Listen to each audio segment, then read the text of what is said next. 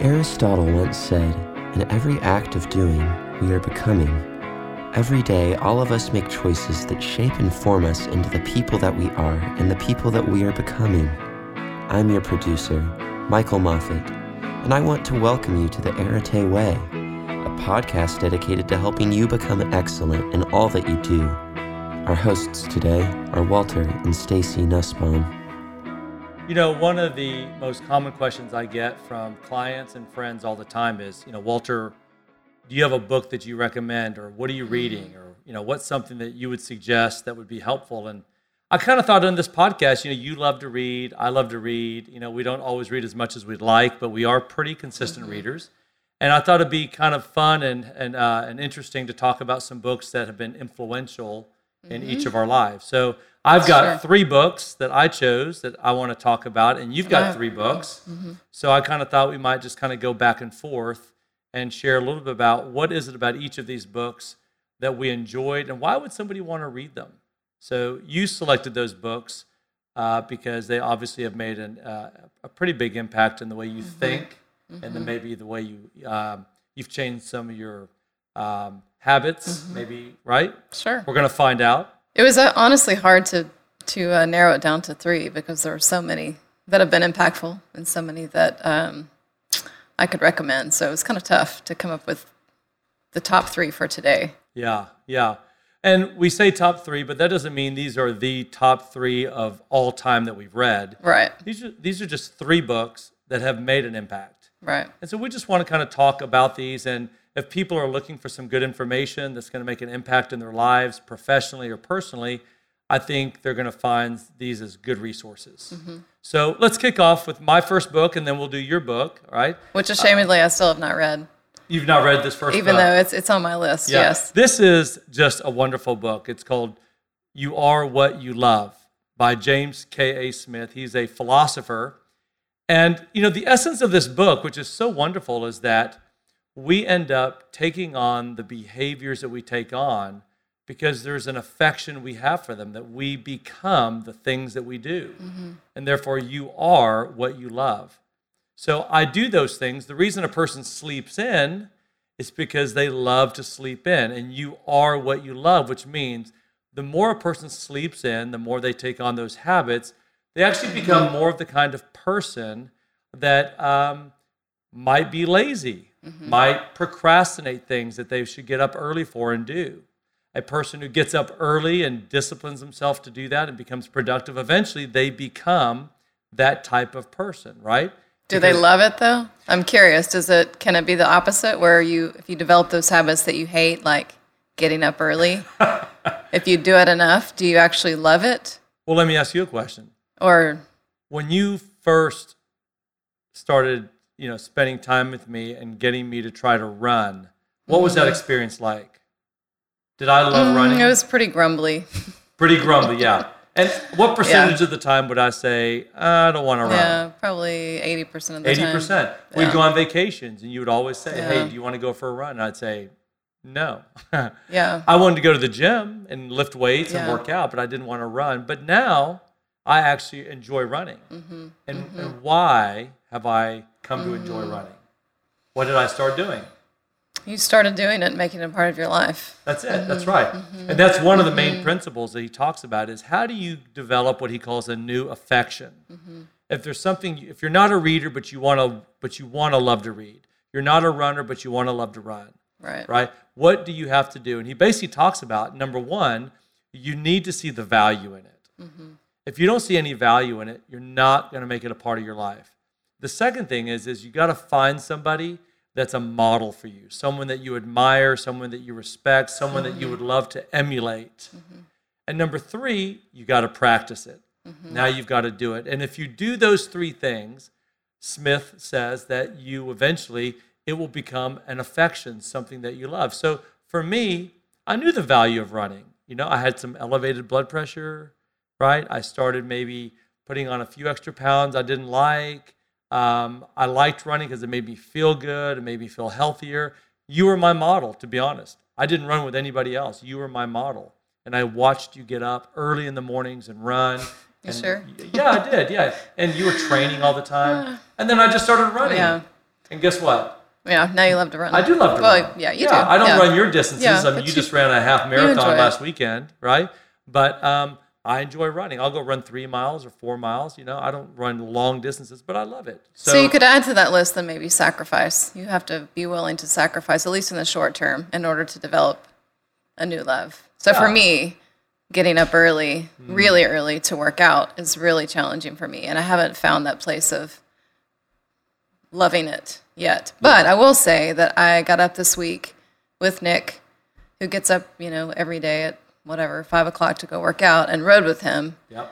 And I actually felt really good that day, the whole day. And I got up at 5 and we rode at 6, and I actually felt really good. So would you say that you see the value in getting up early? You understand the value? Sure. I see it. I think I just haven't been willing to make the sacrifices to develop that new habit. See, I think what you just said is exactly what he says in the book, and that is that when you were doing it by yourself, it was really hard. Mm-hmm. But when you had somebody like Nick who was getting up early, you wanted to meet Nick. You wanted to get out there and go for an early ride. Yeah. And that is when you have somebody that you're modeling yourself after, doing it with, that makes a big difference. So I think what we would tell people is, listen, if you want to take on a habit that you're going to eventually love to do, if you want to be a reader, get in a book club. Get in a book club with other people. Right? You know what the value is going to be of it. Get in a book club where you see other people doing it, and then start just a little bit every day. Maybe read 2 or 3 pages a day. Your 10 minutes a day principle of reading 10 minutes a day, I think, is an incredible goal to shoot for. Even if you do that, at least it's in your mind. It's something that you're thinking of, right? That's right. And 10 minutes a day really is very small in the big picture, but I think a good example for you would be reading. You've become much more of a reader. You enjoy reading more now because than of your maybe influence. you did 10 years ago. That's true. Yeah, and it's because I see you reading 24/7, and we have stacks of books all over our house. Yeah, you can't help but grab a book. Well, but you've become someone who really enjoys reading, and when you don't read for a while, you kind of feel bad about not reading. Like you feel like I miss it. Yeah, you miss it. See, that's a great word. It's not just you feel bad about it; you miss it. And that means, what do we miss? We miss those things that we love. So the title of this book, You Are What You Love, I think is a very powerful and relevant title, because there are many habits that people would say, I wish I had that habit. So the best thing you can do is to make sure you can turn a habit into a love, because when it becomes a love, you miss it when you don't do it. That's when you've got a great set of habits in your life, because now they just become a part of who you are as a person. Right?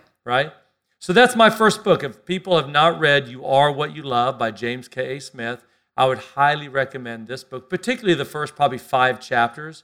He really builds the case. He's a philosopher, so you kind of have to chew slowly some of the things that he talks about, but it's rich. So it's not a light read. It's not a light read. It's not. I would not say it's an introduction necessarily, but it's a rich read. And if you can be patient and just read a little bit at a time, I think you'll find some great strategies on how to build some new habits and new loves in your life. So, where did you hear about this book? Do you remember? I was in Wichita, Kansas, and I was at a bookstore called 8th Day Books. I remember that. We have a picture of you in the parking lot in front of that bookstore. That's right. You went with me one time there. Yeah. And the guy that owned the bookstore asked me if I've ever heard of this author. I said no. And he said, well, you've got to read this book.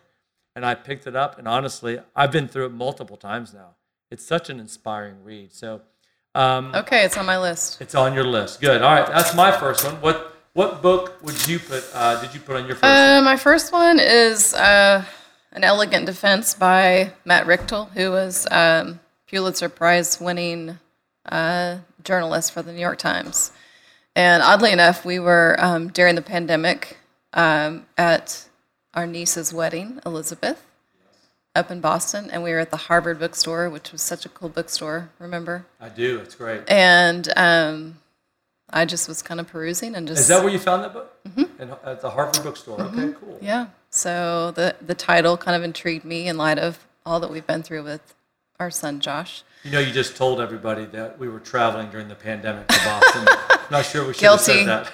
It was our niece's wedding. We couldn't miss it. We wore a mask. We were careful. We did. Okay. Even during the wedding, we wore a mask, right? So tell me about the book. What is the book about? So this book is just kind of about the delicate intricacies of the immune system and just how it's this fine balance of trying to find homeostasis and how sometimes the immune system is, not sometimes, always the immune system is looking for invaders and recognizing, friend or foe. And sometimes it makes a mistake and mistakes friend for foe. And so it talks a lot about just the whole idea of the impact of stress and fatigue, aging, obviously genetics, even just being overly hygienical can affect the immune system, especially in our society today. And a great example, just autoimmune disorders, that we have a real high prevalence of autoimmune disorders in the United States. And it's that example of the body, mistaking a friend for a foe. Yeah. And so then it attacks itself. And so it's just this fascinating kind of picture of these case studies. He takes 4 case studies and kind of unfolds them and their experience. And a couple in particular where he talks about HLA. You may have heard of that. It's the human leukocyte antigen. And so it's kind of like... Could you say that again? That sounded really smart. Human leukocyte antigen. Okay. So he in particular unfolds this story about an HIV/AIDS patient and how there are particular individuals that carry this HLA, and it's kind of it sends the message to the body, to the immune system, this particular gene that certain people have, and it has this kind of unusual, mysterious messaging that it sends that keeps them from developing the same kind of symptoms and the same digression as someone else that's experiencing their same virus, the same cancer, the same disease process.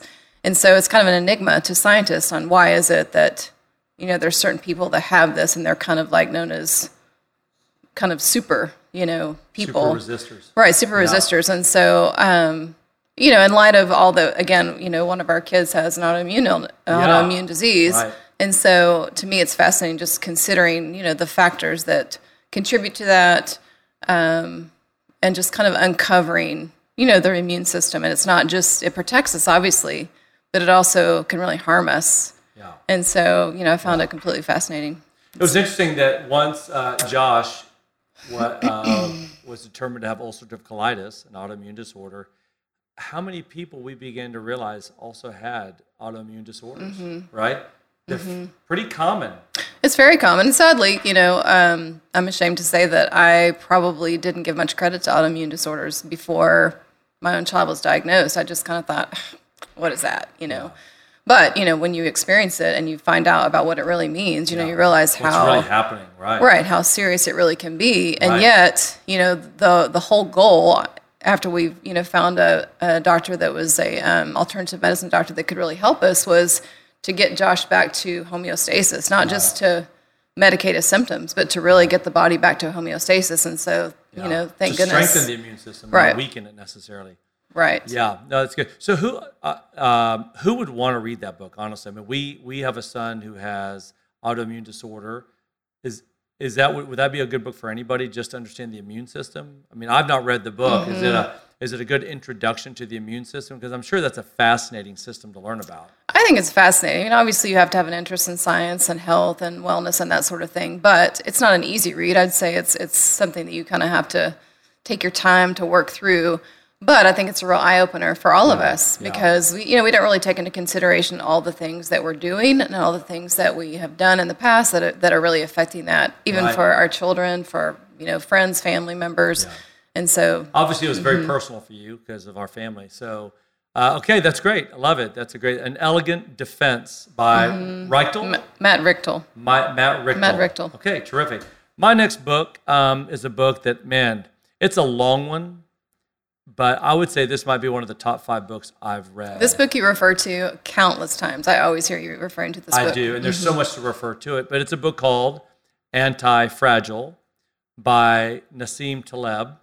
And this is just a wonderful book. It's one part poetry, one part philosophy, one part science and history. It's just a brilliant book. I mean, the fact that a guy can write like this is amazing to me. The opening line in the book sums up the whole book. I love when an author can take an entire book and sum it up in one quote at the beginning. That I believe is his own quote. And it says this: wind extinguishes a candle, yet energizes a fire. When you think about that, right? What is wind to a candle? Is that its friend or is that its foe? Both. It can be both. But if it stays a candle, what is wind? It would be its enemy, because the candle doesn't have enough substance or energy to survive the wind. So if you're walking with a candle, what do you have to do? You have to cover it. You have to cover it. You have to, everywhere you go, protect it. And see, there's some things that are fragile. A candle is fragile in the wind, and so you have to protect fragile things. And this is what he talks about. There's fragile systems everywhere that you have to protect. Your fine china goes in certain places in your kitchen that no one has access to except for special times of the year. Babies, infants are fragile. You do everything you can to protect them. But then there are things that are robust, things that have greater resilience to stress. And you don't have to protect them as much because they can take a lot more stress or disruption, and they're going to be just fine. It's like a plastic cup getting knocked over on the ground. It's going to just bounce, right? You don't have to worry about that. That infant is going to become an adolescent or a teenager who's going to be able to take a lot more hits and fall and scrapes, and it's going to be okay. But it's that third system that he talks about. That's the name of the book, anti-fragile systems. These are systems that actually only get better because of the wind. Right. That if it's not for the disruption and the chaos in life, no growth. There's no growth. Yeah. And he says the tragedy is when you take an anti-fragile system and you treat it in a fragile way. So you take a parent. Parenting is an anti-fragile system. It's meant to be disruptive to the child in order for them to mature. But what happens if you have a parent who does everything they can to minimize and mitigate disruption and struggle in the child's life? What do you do to the child over time? It cripples the child. They never learn to struggle. They never learn to struggle well. They never learn to overcome obstacles. Right. Yeah, that's right. And so then when they're launched off into life, life doesn't care. They crumble, Yeah. right? Because now life isn't playing fair, and they've never learned to grow through the disruption. So this is just a brilliant book. I've used this so many times, as you know, and this is why the only way you grow physically in the gym is by pushing your body to its limit, so that when the body recovers, it's stronger. It comes back stronger. Yeah. Incidentally, the immune system, right? How does the immune system grow Sure. or get stronger? Yeah, by being exposed, to illness, viruses, so forth, so it can become stronger next time it faces that same. Right. Yeah. So you get a parent who protects their child from ever getting sick. You can't go outside, and you can't go play with your friends, and everything is germ-free. And what you're doing is you're creating the conditions for that child to become very vulnerable later in life, because the immune system isn't strengthening and getting better. So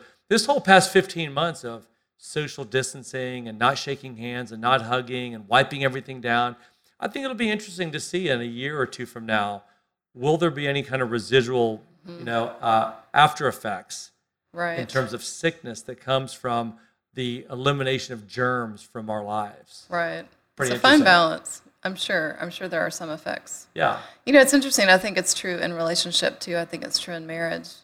I think we have this idea that struggle in marriage is always bad, right? And it's scary, and it makes people want to give up, and it makes you feel hopeless. And yet, if you can come through it and come to the other side, it's actually the very thing that forges you closer, right? Right, absolutely. Yeah. I mean, I think you and I would agree, arguments, of which we will occasionally have an argument, arguments force you, if you want a good marriage, to learn to resolve things better and quicker. If you don't, it deteriorates. But arguments are that's the wind. Right. That's the disruption. So then now it makes you, if you want a great marriage, you have to go to the other person eventually and say, listen, I'm sorry. Hey, I didn't like the way I handled myself. And it forces you to become more humble, more courageous, to have conflict more effectively. Isn't that true? Oh, absolutely. Yeah. It is true. But I think that you have to, have a certain kind of framework that you see it through, so that you don't feel that, oh, I married the wrong person, or we're just incompatible, or he's never going to understand me, which we've all experienced at one time or another, right? Yeah. But realizing, it's the very thing that's making you better, as hard as it is. It makes you stronger. Yeah. It makes the relationship healthier. If you can stick it out. Yeah, exactly. Listen, when you hear couples say, we never fight, we never argue, well, that's the equivalent of saying we're never growing.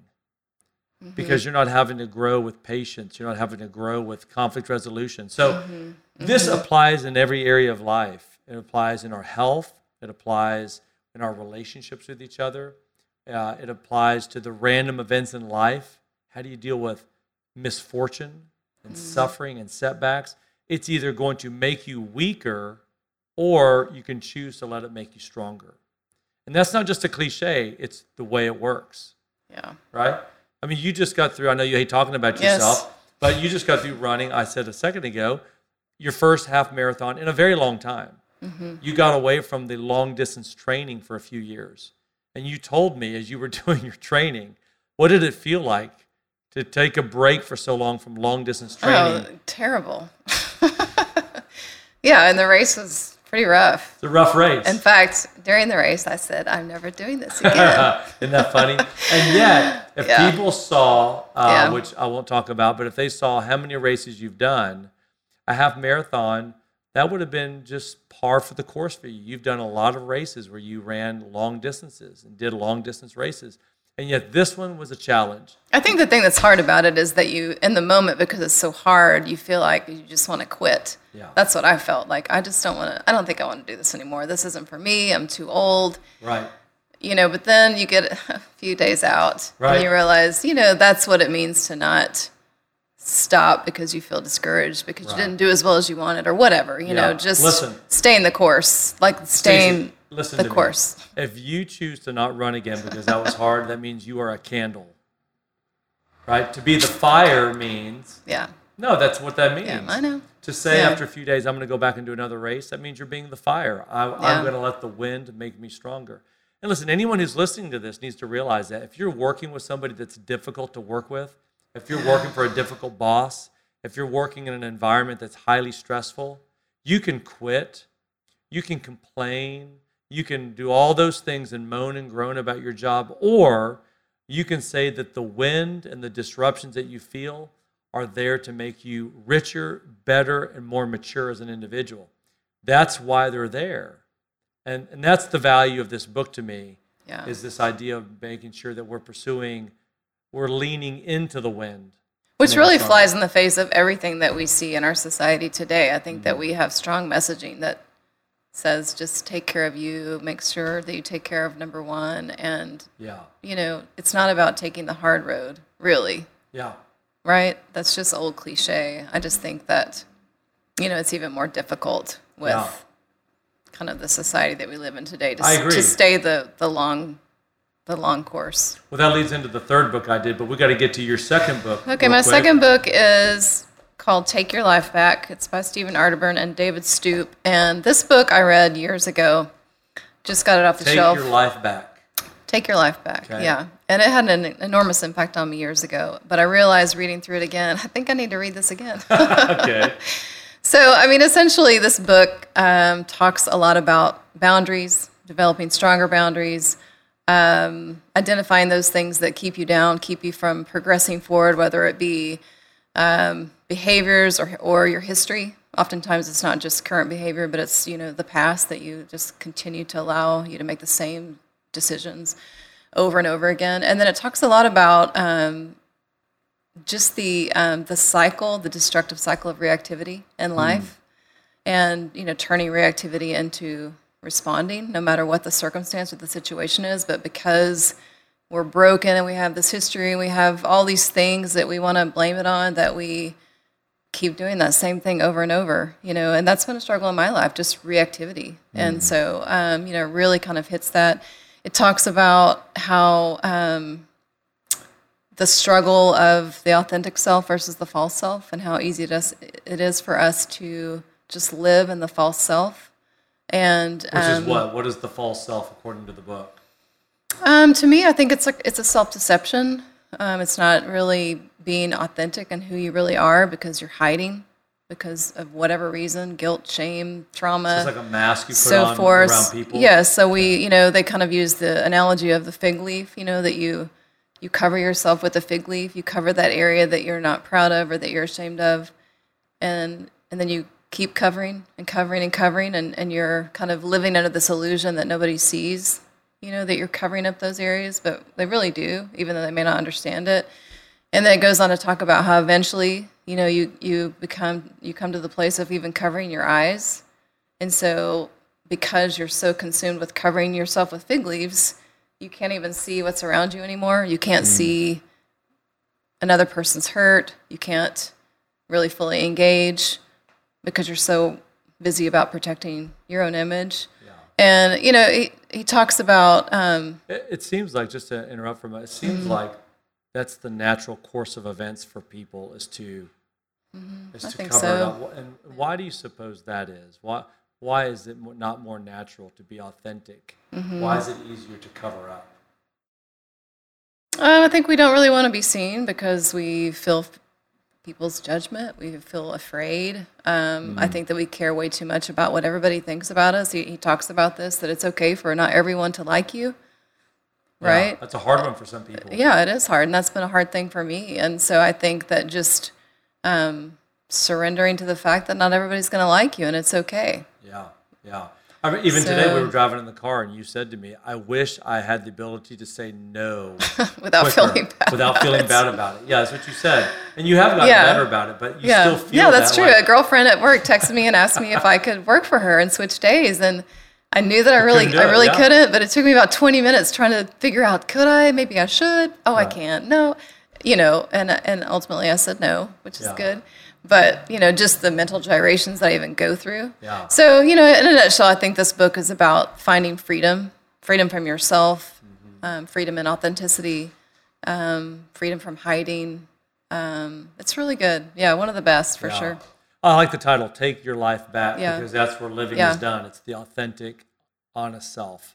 Yeah. Not hiding behind an image. And I think to take your life back, to me, the cover is actually a puppet with strings, and it's kind of this concept of, your life isn't hijacked by someone else or your family or whomever, the relationship that you're in. Yeah. And just the idea that, only you are responsible for taking your life back. Nobody else is. Nobody's to blame. This book is really for everybody then. Yeah. It has universal application. I don't care who you are, business, personal, what they're describing, everybody goes through. This is one of the first books when someone says, what book would you recommend? It's one of the first that I recommend. Yeah, Take Your Life Back. Yeah. Awesome. My third book, and you know that I've been a fan of this book too. It's a book called A Failure of Nerve by Edwin Friedman, passed away a number of years ago. I love the title, A Failure of Nerve. The subtitle, I love a great subtitle, is Leadership in the Age of the Quick Fix. And the whole thrust of the book is that we live in a society where everybody wants a quick fix. You've had a really rough marriage for 10 or 15 or 20 years, and you finally go to counseling with your spouse, and you want the counselor to fix you as quickly as possible. Or fix them. Or fix your spouse in 3 sessions. Yeah. And he talks about, the world of the consultant. A business gets into a lot of problems and they want to hire a hired gun to come in and fix this problem in 3 to 6 months. The reality is, any real solution is going to take a long-term process that you've got to be committed to, and it's going to require nerve. The problem is, he says, people have a failure of nerve to do what's difficult because we live in a society, and I love this concept he talks about. We live in what he calls an emotionally regressed society. We are becoming more and more adolescent in our ways. And what is the hallmark of an adolescent or of a child? It's the inability to manage and tolerate discomfort. That's it. Yeah. Hey, you want to do that again? That's pretty good. It's the inability to manage and tolerate discomfort. Yeah. And we have a word for people who can manage and tolerate discomfort. It's called maturity. And Friedman talks about when you start moving into a society, the pathology of immaturity as it grows, turns into this emotional regression where people now begin to move into these herds and groups where now it's one group against another group. They feed off of each other to make themselves feel justified. They're all highly reactive. We've seen a lot of that this last year. We've seen a lot of it. That's right. And when you have an emotionally regressed society and you have a lot of tension that's going on, you're going to have people responding to it, not with maturity, but you're going to have it done with a lot of adolescent ways, a lot of blaming, a lot of victimhood, a lot of anger and rage, and an inability to manage one's emotional self. And so Friedman does a brilliant job in this book kind of walking through the importance of having nerve, the ability to do what's difficult. You said a second ago, taking the easy road versus taking the hard road. And that's what this book is about. To truly be a great leader, you have to have the nerve to make hard decisions, right? You've seen that in your own life. The best things in your life have come when you've taken the hard road. Isn't that true? Sure. And if you don't, it just gets delayed, and then it hurts even worse, typically. That's right. That's right. Yeah. So how many people go to a job they don't like? A lot. How many people are in a relationship that's challenging? A lot. How many people have to raise kids that it's very difficult through certain seasons of life, i.e. the teenage years? A lot. How many people are managing health issues that are just tough and all over them, right? Right. A lot of people. And yet you've got to have nerve to be able to rise above it and not succumb to it and become emotionally regressed and infantile in the way that we manage the discomfort. So an absolutely terrific book. I highly recommend it to any leader or any person who's looking to really grow from the inside out as a person. I can't remember. Have you read this book? I can't remember. You know, I haven't read any of those books. Oh, shoot. Have you read any of my books? I've not read any of your books we either. We kind of are drawn to a different genre, I think, if we're really honest. Yeah. Right. The interesting You're like up here. No. What's interesting is there is an overlap in what we read. Yeah, there is. Right? There is. Yeah. It's just a difference. We need to start sharing. You read one of mine, I'll read one of yours. That's a good point. How about that? Well, you're going to read You Are What You Love, you said, and I'll read I'd like to. Take Your Life Back. Okay. Okay. Well, give me your third one. You got one more. Okay, so my third one and this is... one, by the way, I gave to you. You gave this to me for Christmas. For Christmas. I was in a bookstore. I started reading it. I'll let you tell them what it is here in a second. And I read about 40 pages in the bookstore, was so enthralled with the writing style that I said, man, Stacey will love this book. So tell us what the book is. Okay, this book is called The Inquisitive Christ by Kara L.T. Murphy. She is actually a professor at Liberty University in the School of Divinity. Okay. She is a young mom of 2 little girls. She is one of the most brilliant writers I think I've ever read. Wow. She is... And she's young. Yes, she's very young. She's really gifted. I follow her on Facebook, and her kiddos are so cute. But definitely worth picking up. This book was different. You know, the whole idea of the book is Jesus asking questions throughout Scripture. So I didn't realize this, but there's Jesus asks over 300 questions throughout the Gospel. And so she goes through and highlights 12 of, maybe her favorite questions that Jesus asked. For example, one of them is, where is your faith? I think that's chapter 1. And so she's talking about Peter and how Jesus is in the water and Peter's on the boat and he's summoning Jesus to come out, or Peter to come out. So Peter has his eyes fixed on Jesus. He begins to walk out and then he sees the water and feels afraid and he begins to sink. And then Jesus says, oh, Peter, where is your faith? Right. And so kind of she uses that, kind of as the analogy of, where is your faith? You take your eyes off me and on everything else, and then you sink as well, which is so true. And then let's see, one of the other questions I wrote down, why are you sleeping? This one was really good. So she talks about Jesus in the Garden of Gethsemane and how the disciples are there, and Jesus says to them, stay here. I'm going to go over here and pray. Stay here and stay awake. So he leaves, and then he comes back, and they're asleep. And he says, could you not just have stayed awake for 1 hour? Right. Can you imagine how they felt? That was just so profound to me, just that question.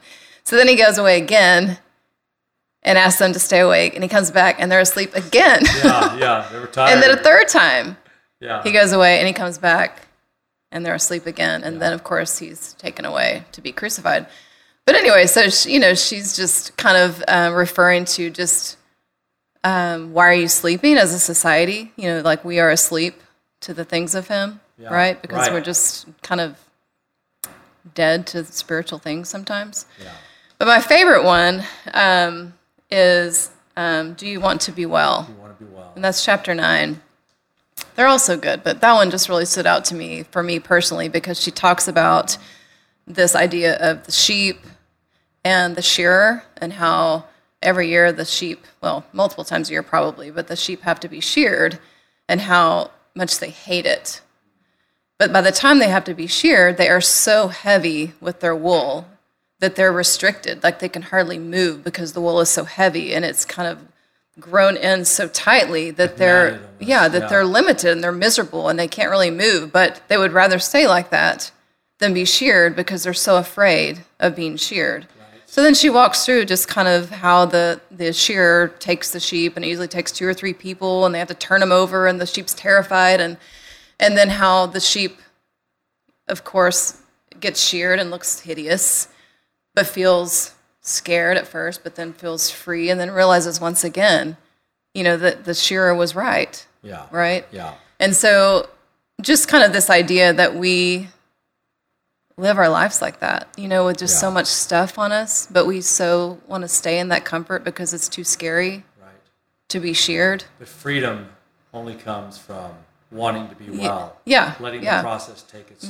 course. And willing to be afraid and willing to be maybe hurt, because it's painful apparently to the sheep to be sheared. It's a little bit painful. Yeah. And so I just think it's a beautiful analogy of just what he wants to do in our lives, and just the burden he wants to take off, and we just want to stay shackled. Yeah. So look, I mean, just reading that book, I think whether a person who's listening to this podcast is a person of faith or not, just the writing alone is inspiring, it's challenging, it makes you reflect about some real important issues in life. And, when you're talking about somebody like Jesus, who has literally probably the greatest figure in the history of the world, not probably, I believe he is, to listen to the kinds of questions he asks, just like I would want to know what any great figure, what are the questions they ask? You can know a lot about somebody by their questions. I think the idea of isolating 12 questions that Jesus asks, and then building a sense of life and how to approach life from those questions, I think is a brilliant thesis of the book. Well, and I was just going to say, too, I think it's so Jesus. It's so, to me, an example of how we could do better and how we do relationship. But, if you think about it, he's asking the question to Peter, where is your faith? He's not saying, oh, Peter, you're so faithless. You're such a Dumbo. Right. Even though he probably thought that. But he didn't say that, and he's saying, where is your faith? Not, you faithless, Right. It's just he did it in such a way that made the person ask themselves the question and find their own answers. He's really keen, I think, in the way that he did it that way. Yeah, absolutely. No, that's great. I think that's great. So if people have not seen that book by Kara Murphy, The Inquisitive Christ, absolutely just a beautiful book. We could go on and on. I mean, we love books, not because of books. We might have to do another one of these, because I was really having a hard time deciding between several, so we could do this again. Absolutely. We'll bring Michael out here. We'll do another one and talk about some other books. But here's the deal. The bottom line is that the beautiful thing about reading is that you get access to the reflections and thoughts of other people who've thought deeply and richly about things that we never have. And we get to sit, in a sense, kind of at their feet, reading their thoughts and their words, and get to reflect on them. And they get to impact our lives. And so you and I have talked a lot to people about, what are you reading? And here are some great books to read. And so during this podcast, we just love talking about great books, not to make people big heads and look at everything that we've read or what, but because these are truly helpful books. Well, and I'm going to say this, and you can't say this because you're such an avid reader that it's like coffee to you. You just read. That's what you do. for me, reading has become a habit and something I've fallen in love with, but I still have to discipline myself because I always feel like I need to be doing. But one of the things I will say, because there's so many people that we ask, and I'm guilty of it too, but that we ask, what are you reading? And they're like, I'm not really a reader, or, whatever. And I think that, recently I've realized, because I haven't really been doing a good job reading in the last 6 weeks or so at least, and I realized just how much I fill my time with mundane, silly things, Netflix. TikTok. Yeah. I don't do TikTok, okay. Let's be honest. Never done TikTok. Yeah, okay. But, I will watch Netflix or whatever. And not that Netflix is, there's nothing wrong with that. We love a good Netflix series, of course. Yep. But just that 10 minutes a day, 10 minutes a day is nothing. Right? And so just how easy it is, but how hard it is, for those of us that don't have the natural gift of read like you do. Yeah. But I think that it's really just, it's a habit. It's developing a habit. I developed it too. I hated to read. That's part of my story, right? It's become something I love to do now. But look, 10 minutes a day, that's about 7 to 8 pages a day. You're talking over 2,000 pages a year. Okay? Yeah. That's 10 200-page books a person will read if they just gave themselves 10 minutes a day of reading.